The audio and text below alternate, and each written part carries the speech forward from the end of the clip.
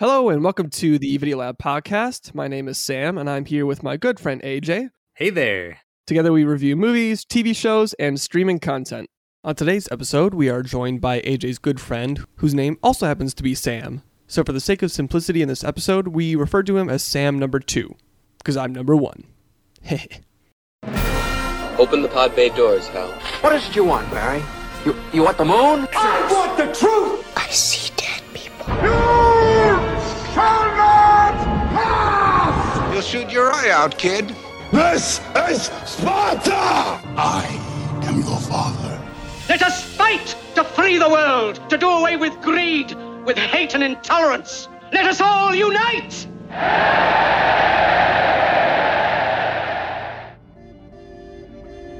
After the stories of Jango and Boba Fett, another warrior emerges in the Star Wars universe. The Mandalorian is set after the fall of the Empire and before the emergence of the First Order. We follow the travels of a lone gunfighter in the outer reaches of the galaxy, far from the authority of the New Republic. This is The Mandalorian Season 2.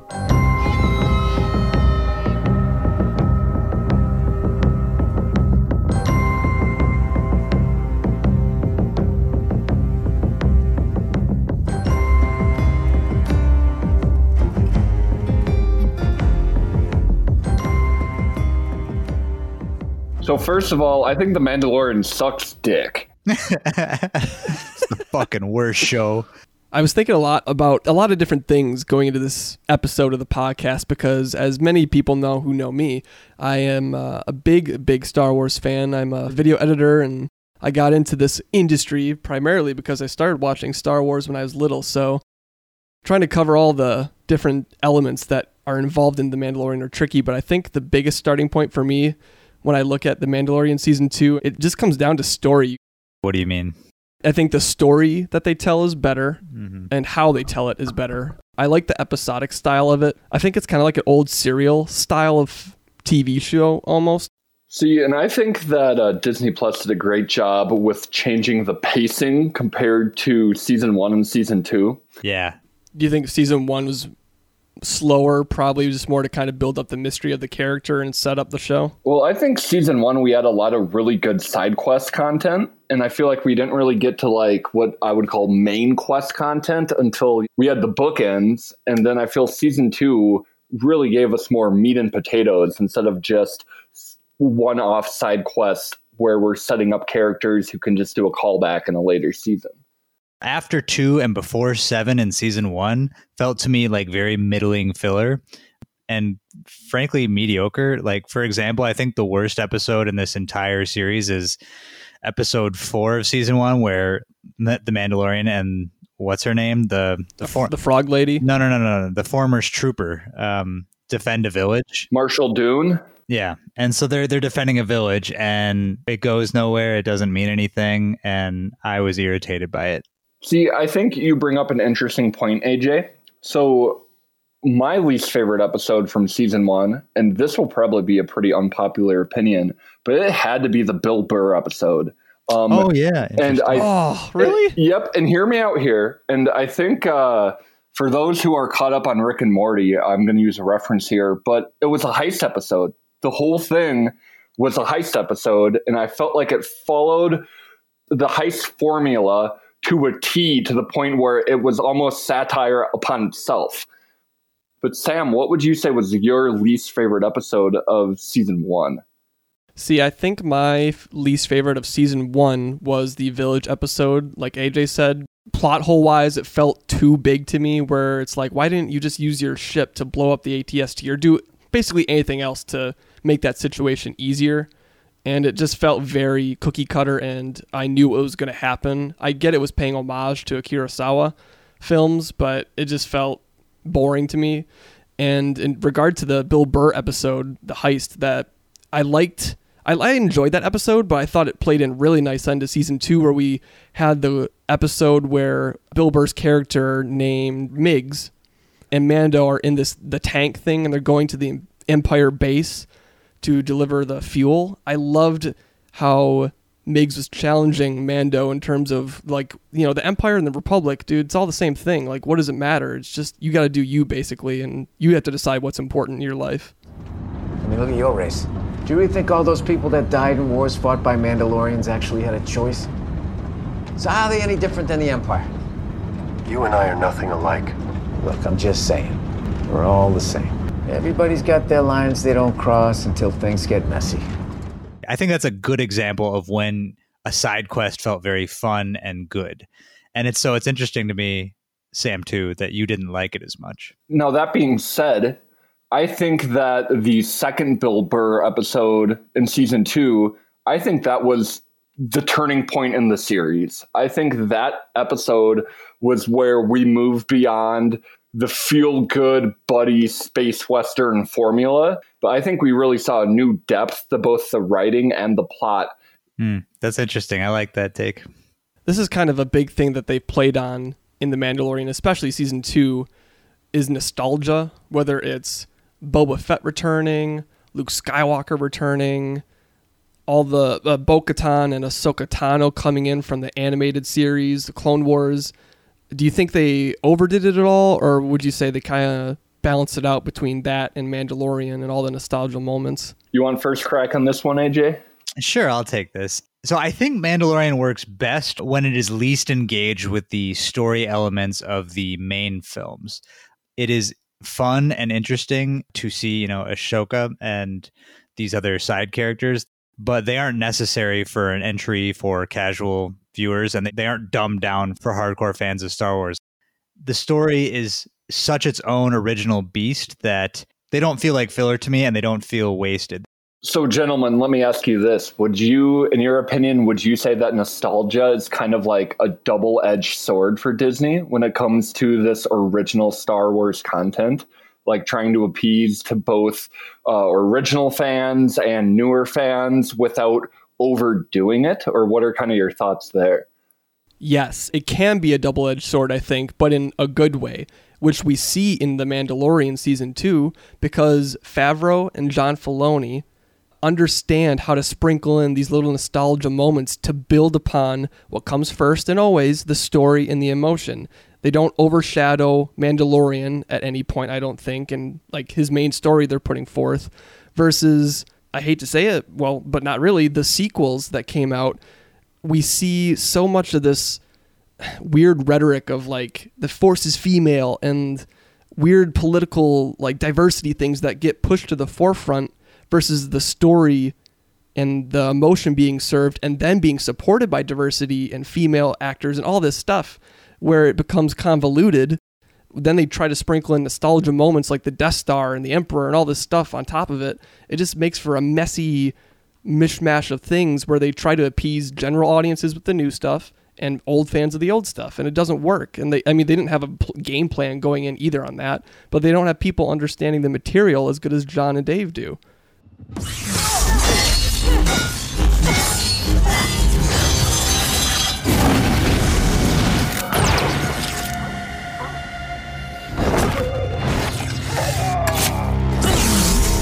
Ahsoka Tano!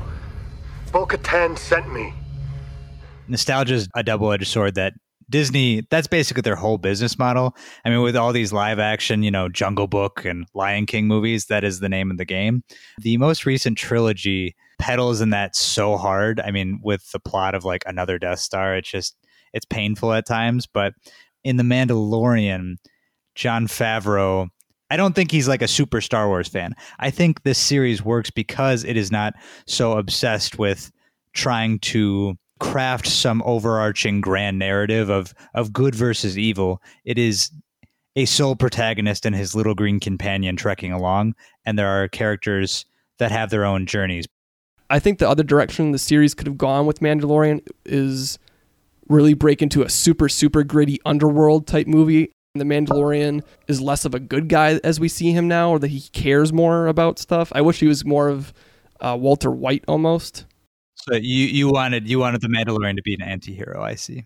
Yeah, more of an anti-hero versus like a Disney, like, oh, he's a good guy in the end. I think Disney is at a unique opportunity here because they kind of ended Mandalorian season 2 at the perfect crossroads. And I think it's exciting because clearly they kind of set up, the Book of Boba Fett. We don't know what happens to Boba. And the exciting thing is we're going to find out. And I think it depends how much Disney decides to tie in Boba's story with the Mandalorian story, because I think there is a chance that we can still kind of see that gritty underworld anti-hero Mando. And I think it's going to be exciting to see if they really tie in the two bounty hunters storylines, or if they do everything they can to keep them separate. That's a good point. I didn't think about that because, yeah, you have Boba who could be that grittier character now in his story, and Mando is more of the white knight that Disney wants to have. But also, this is Disney, and we're not going to get a John Wick style universe of like the Mandalorian, like fucking stabbing people and stuff. I wouldn't say that. I saw something the other day. There was talks of an R-rated Star Wars type film. I don't know to what truth that holds, but... Oh, that's interesting. See, because if I were Disney, and Disney's obsessed with money, of course, I would be very hesitant to create that kind of content. I think they've seen movies like Logan, perhaps, and have thought, well, that made quite a bit of money. Maybe that's something we could tap into. Who knows? Yeah, right. I mean, I hope you're right, because I think it would be a really interesting direction for the Star Wars universe to go if, on top of very kid-friendly content and cartoons like the Clone Wars, that they also have really gritty stuff, because that would just add to the complexity and depth of the Star Wars universe rather than making it more of a surface level, very obvious dynamic of good versus evil that doesn't have as much complexity to it as I think other universes do. Building on that, AJ, I think 10 years ago, if we were having this conversation, there would be no chance that Disney would really want to push the more adult, darker take on Star Wars. But we've had two successful Deadpool movies. Logan was, in my opinion, an excellent end to Hugh Jackman's portrayal as the Wolverine. And I think that both those movies did well enough with the fans that Disney might be a little more comfortable making that jump now. And that'd be really interesting to see how Disney can do it without making it too, Disney. I am Bo-Katan of Clan Kryze. I was born on Mandalore and fought in the Purge. And you are a child of the Watch. Children of the Watch are a cult of religious zealots that broke away from Mandalorian society. Their goal was to reestablish the ancient way. There is only one way. The way of the Mandalore. I liked what you said, Sam, too. If we circle back to what you were saying earlier about the pacing being different, I noticed how, I think more in season 2, we've established who these characters are. So getting into more of the action right away, especially in episode 1, I couldn't believe that they introduced a crate dragon and how we had Mando work with Tusken Raiders to see another element to them other than just being savages. I was like, holy crap. Well, number one, they upped the budget. Number 2, it's like, yeah, we know what's going on. So that, and even like the Ahsoka Tano episode, getting into the action right away and seeing her white lightsabers, it was really cool to see the action pick up and expand, and seeing those little sprinkles of nostalgia like we talked about from the old Republic games like Knights of the Republic, crate dragons being sprinkled in. I was like, holy balls, this is dope. All right, so question for you on that. What would your letter grade be for that first episode of season 2, Crate Dragon? Because I got to give that one an A. I mean, yeah, I would agree. Especially if you know where those came from. It's like, holy crap, these guys get what Star Wars is.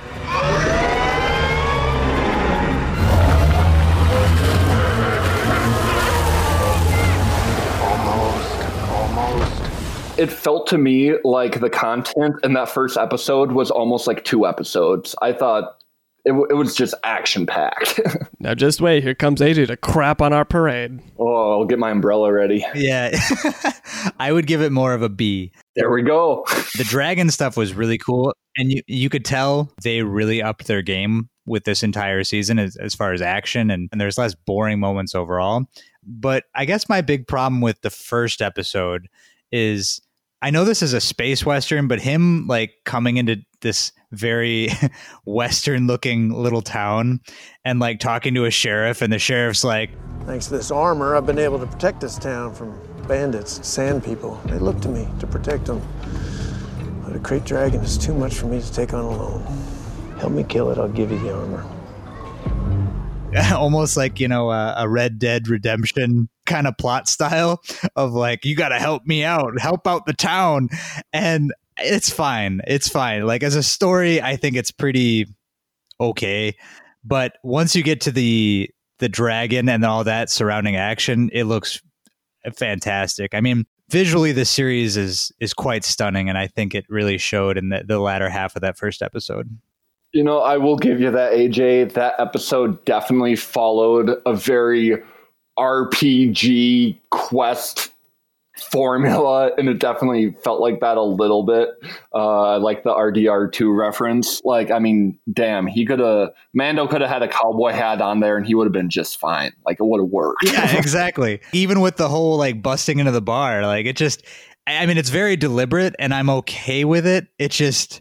It's a bit too on the nose, Before we move too far away, Sam 1, are you familiar with Red Dead Redemption 2? Oh, yeah, I played through that whole game. So I want to hear your feedback to this pitch. Do we think that Mandalorian and the Book of Boba Fett, we might even see kind of like a Boba as Dutch and like a Mando as Arthur relationship kind of building there? No, I don't think so, just because I think Disney wants to separate the two so it doesn't, number one, confuse people, and number two, I think merchandise-wise or something, it'll somehow just be better for them to be more separate. Maybe they would cross over every now and then would be a cool little episode, but I think they're going to be more separate from now on. Well, and also they don't seem to have that kind of relationship. They're both lone wolves and they're both doing their own thing. And they both tried to kill each other at certain points, so. Yeah, good point.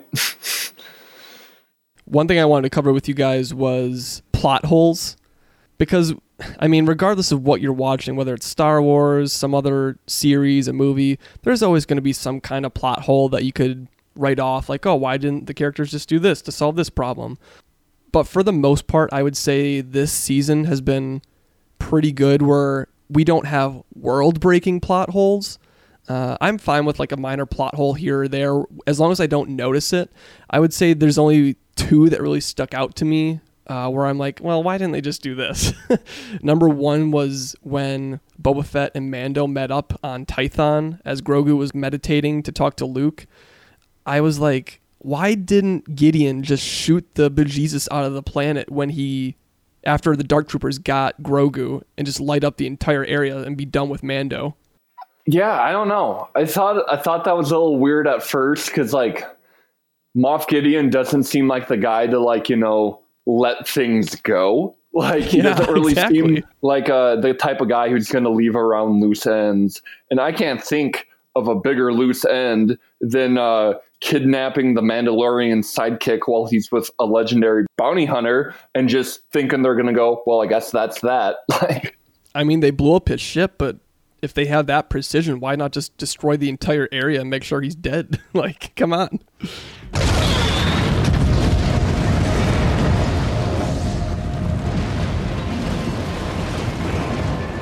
Direct hit.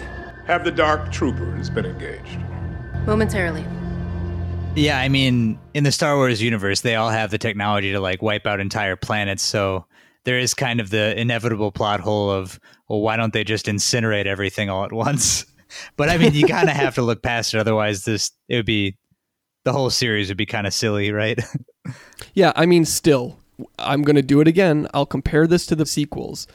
So in the sequels, we literally have a ship ram another ship at light speed to destroy it. We have force healing. These things that, while they might sound cool in the script, it breaks the world of Star Wars apart. Wait, so what plot holes are you referring to exactly? In The Last Jedi, I forget the name of the ship. It rams the other big ship that Snoke is on and destroys it at light speed. Oh, sure, yeah. And then seeing Rey being able to force heal Adam Driver, another major world-breaking force ability where it's basically just feeding into her being a god even more, and it doesn't have any stakes to it then. And then what's more, it makes an even bigger plot holes throughout the other movies, because it's just like, oh, why didn't Anakin heal Padme this way? Or why haven't starships been just ramming each other or having missiles ram each other in space? and it just makes more overall conflict for the Star Wars universe.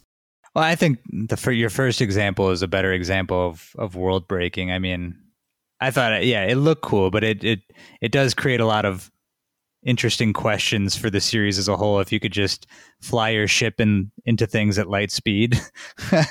But like, why have a Death Star? Why have any Star Wars battles? What do you think is the economic cost of pulling an Alderaan? Like, that can't be something you can just always do, right? Like, it has to cost a lot of like resources to blow up a planet. You would think, but again, leave it to Disney. They decided to mount, what is it, in The Rise of Skywalker, each Star Destroyer has like a world-killing gun on it now, apparently, because they couldn't come up with anything else. Yeah, actually, Rise of Skywalker is by far the worst film out of that new trilogy, but that's besides the point. Well, gentlemen, I've waited almost 28 years to say the following, but I think we should talk about geography. What do you think so far about the geography of the planets that we've seen for the first 2 seasons of Mandalorian? I mean, we see sand planets quite a bit between the 2 seasons. I liked seeing the cool gas planet where Ahsoka gets introduced. I was so sick of Navarro. I hope they do not go back to Navarro ever again. Which one is Navarro? It's the main one where the Bounty Hunters Guild is. It's like a discount Tatooine knockoff. Yeah. And like, between season 2 going back to Navarro more than once and going to Tatooine a couple times. And I feel like Book of Boba Fett has the potential to be pretty Tatooine heavy. So I'm hoping we move beyond sand planets. I'm cashed. I'm burnt out, you know? Yeah, I feel that. I mean, like I said earlier, the series looks really, really good. And I think part of it is because of I don't know if you guys have seen how they do production with an LED screen instead of a green screen. I think it really shows in how gorgeous and crisp things look. As far as geography, I think my favorite moments are the very first episode of season 1 when he's on that ice planet, taking in his first bounty. But then also that brings me to season 2, my favorite episode, chapter 10, The Passenger, where Mando's ship crashes into an ice cavern and little unbeknownst to them, there's a bunch of like ice spiders in it.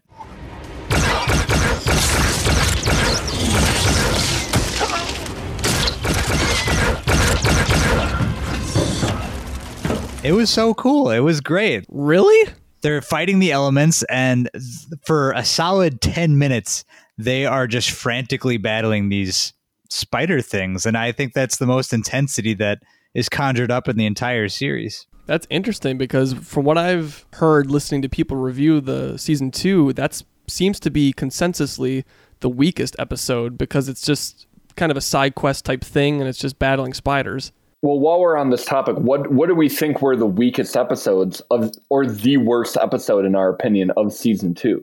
By far the worst episode was chapter 12, The Siege. That was an episode where the Mandalorian universe got muddled in the broader Star Wars universe of alluding to, I believe it was alluding to cloning Emperor Palpatine. They just went to go destroy an old Imperial base just cause, I guess. And I thought it was boring and really didn't take us anywhere. I mean, even my favorite episode, The Passenger, even though it doesn't take the plot anywhere, it's at least riveting. And The Siege did really neither to advance plot or my entertainment. What the? I thought you said this was a forward operating base. I thought it was. No, this isn't a military operation. This is a lab.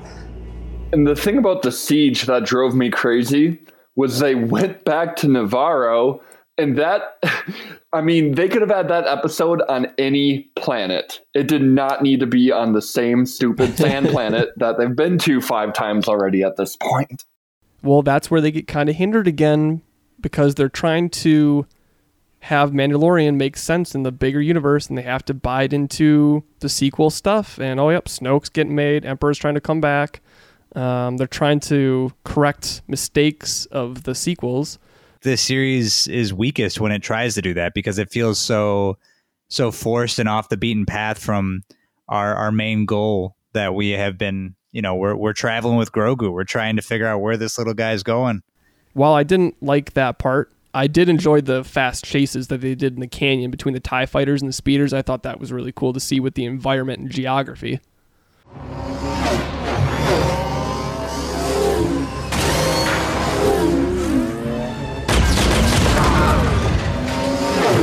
One down.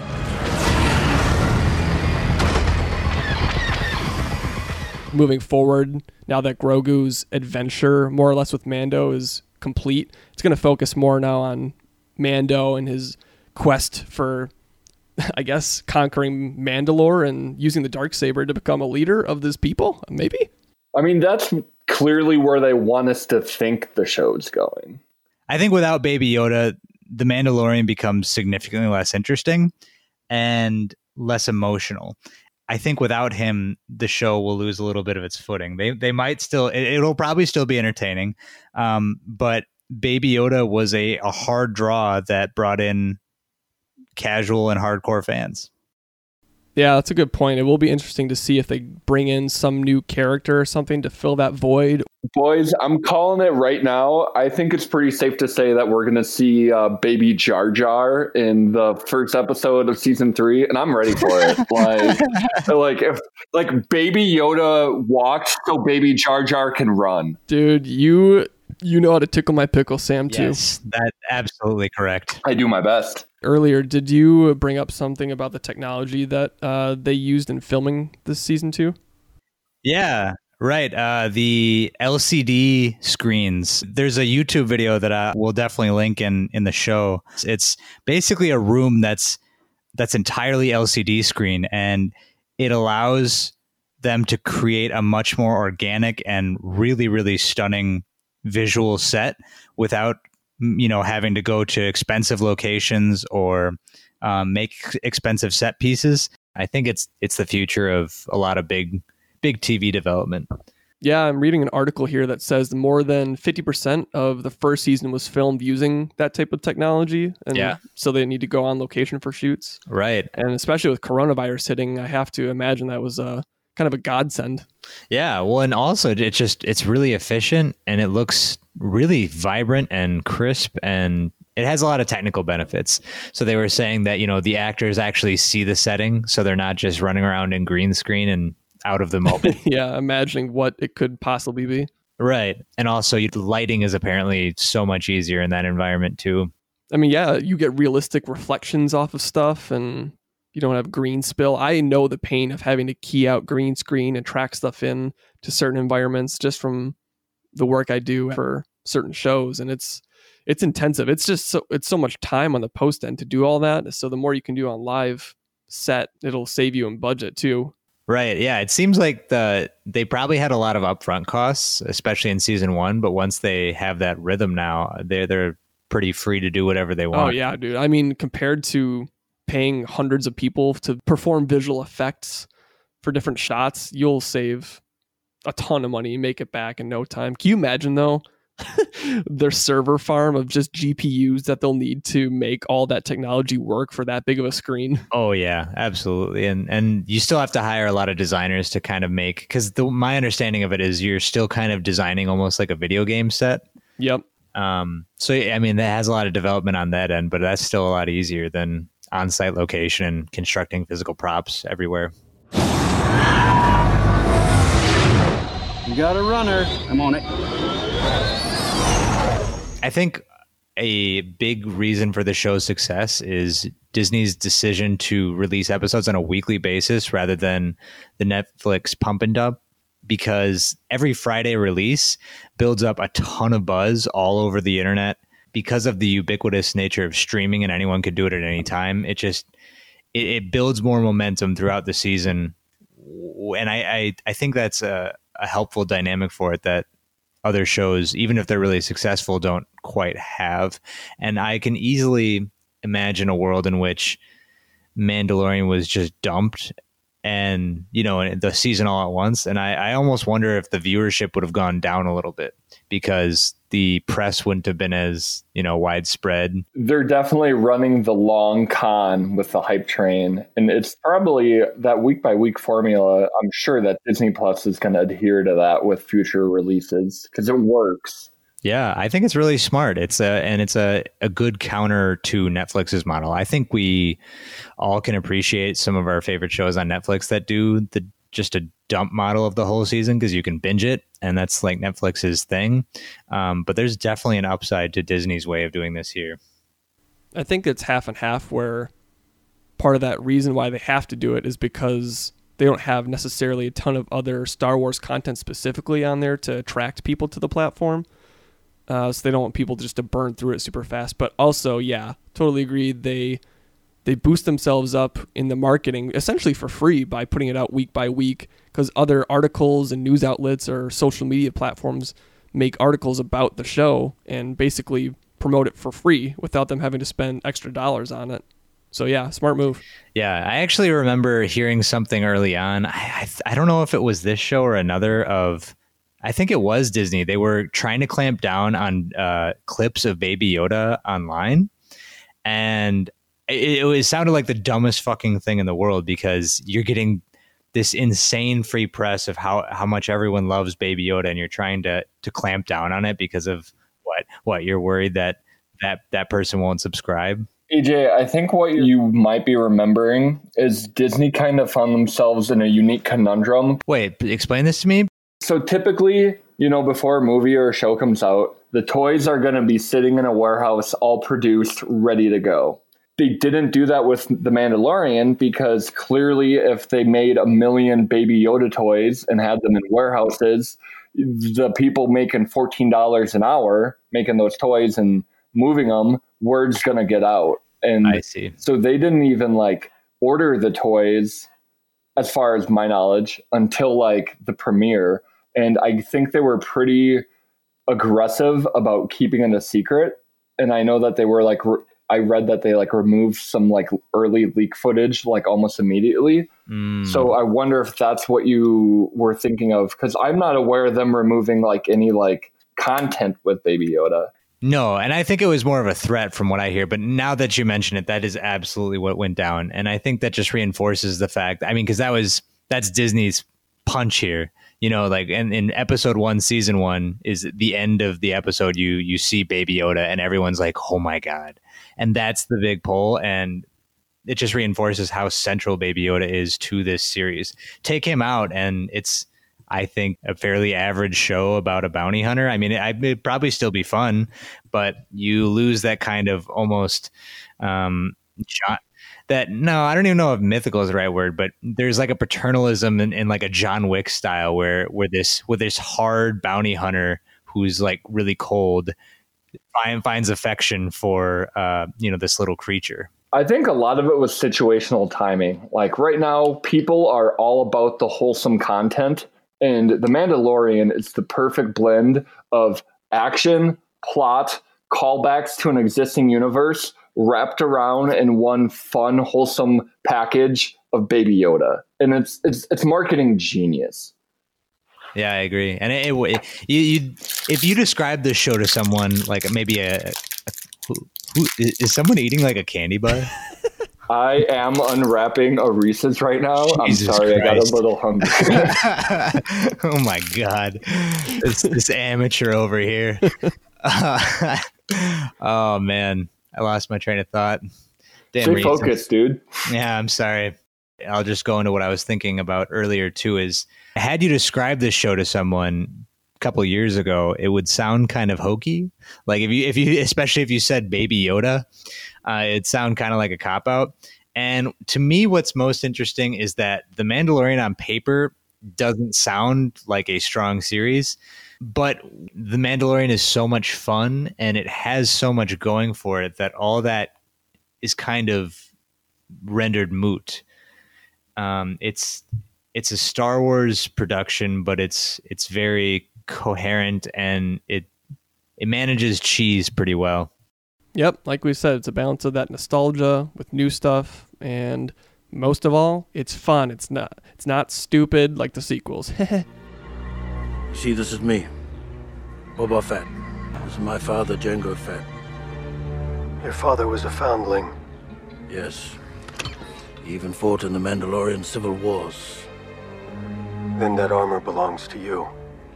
I really think looking ahead to season 3, the biggest challenge will be moving the plot forward without having Grogu and Baby Yoda in every episode. And I think the other secondary challenge will kind of be finding that happy balance with the Book of Boba Fett. Because are people going to get bounty hunter burnout? That is going to be like, that's what we're going to have to figure out next year. And that's the challenge that Disney's going to have to tackle. But I, for one, am definitely looking forward to finding out. It's a good problem to have with more and more Star Wars content rolling out. Yeah, that's a good point, though, that they're both bounty hunter-centric stories. And yeah, it is interesting because this show really took Disney Plus off the ground. This is what launched the network, and it's as a result, they're churning out how many ever millions of other shows in the works. Well, out of 10 hipfire blasting Mandos, what would you give it and why? I think I'm going to have to give season 2 8 hip blasting Mandos. I think there were a couple points in the first half of the season, where it definitely kind of fell into that comfortable, cheesy space Western. But overall, I think it definitely surpassed expectations. And I'm ready for Mandalorian season 3 and the Book of Boba Fett. So I'm going to give it 8 Mandos, and I'm definitely looking forward to more Mando content to come. Well said. I would give it about 8.5 Mandos. As Sam too said, clearly beat expectations, and I think significantly better than season 1, and hits all the right marks where it needs to without boring us to death. And I would match both of you and give it 8 hip-firing Mandos as well. It brings about emotions in Star Wars fans, both old and young, that get you just excited about Star Wars again and makes you care about these characters and what they're doing and their stories, and gets you freaking hyped seeing all the nostalgia moments come back and make sense versus, like we said, the sequels. Sam, thanks so much for being on the podcast. Did you have anything, social media channels or anything you want to shout out to the people to check out? No, but I really hope that in a post-COVID America, when it comes to Labor Day weekend in Madison and the annual North American Shrek Fest happens at Warner Park, I really hope that we might see a live podcast review from you two live from Shrek Fest, because I think that's the content that your fans are really hungry for. But thanks for having me on, boys. It's been fun. Hope to be back. We will make it to Shrek Fest when we can and become famous from Sam's 2 word of mouth right here, folks. You heard it first. Well, Sam, what movie are we watching next week? AJ, we are going to be reviewing the new Pixar movie Soul. It's going to be me, you, and our special guest, who you'll find out when you listen to the episode. As always, thank you everybody for listening to the Video Lab podcast. If you'd like to be a guest on our podcast, be sure to email us at thevideolabpodcast@gmail.com. You can find my review for this movie and other movies at my blog, asajthinks.com. And be sure to rate and subscribe to the podcast wherever you are listening. Until next time, see ya. Peace.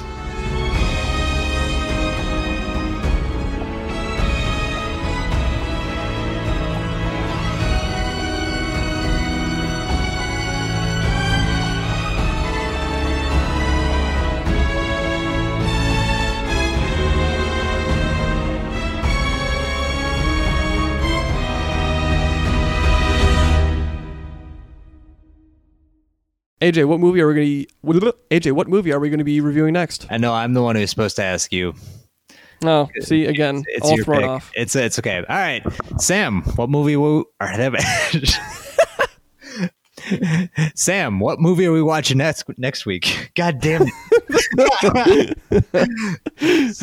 Sam. Well,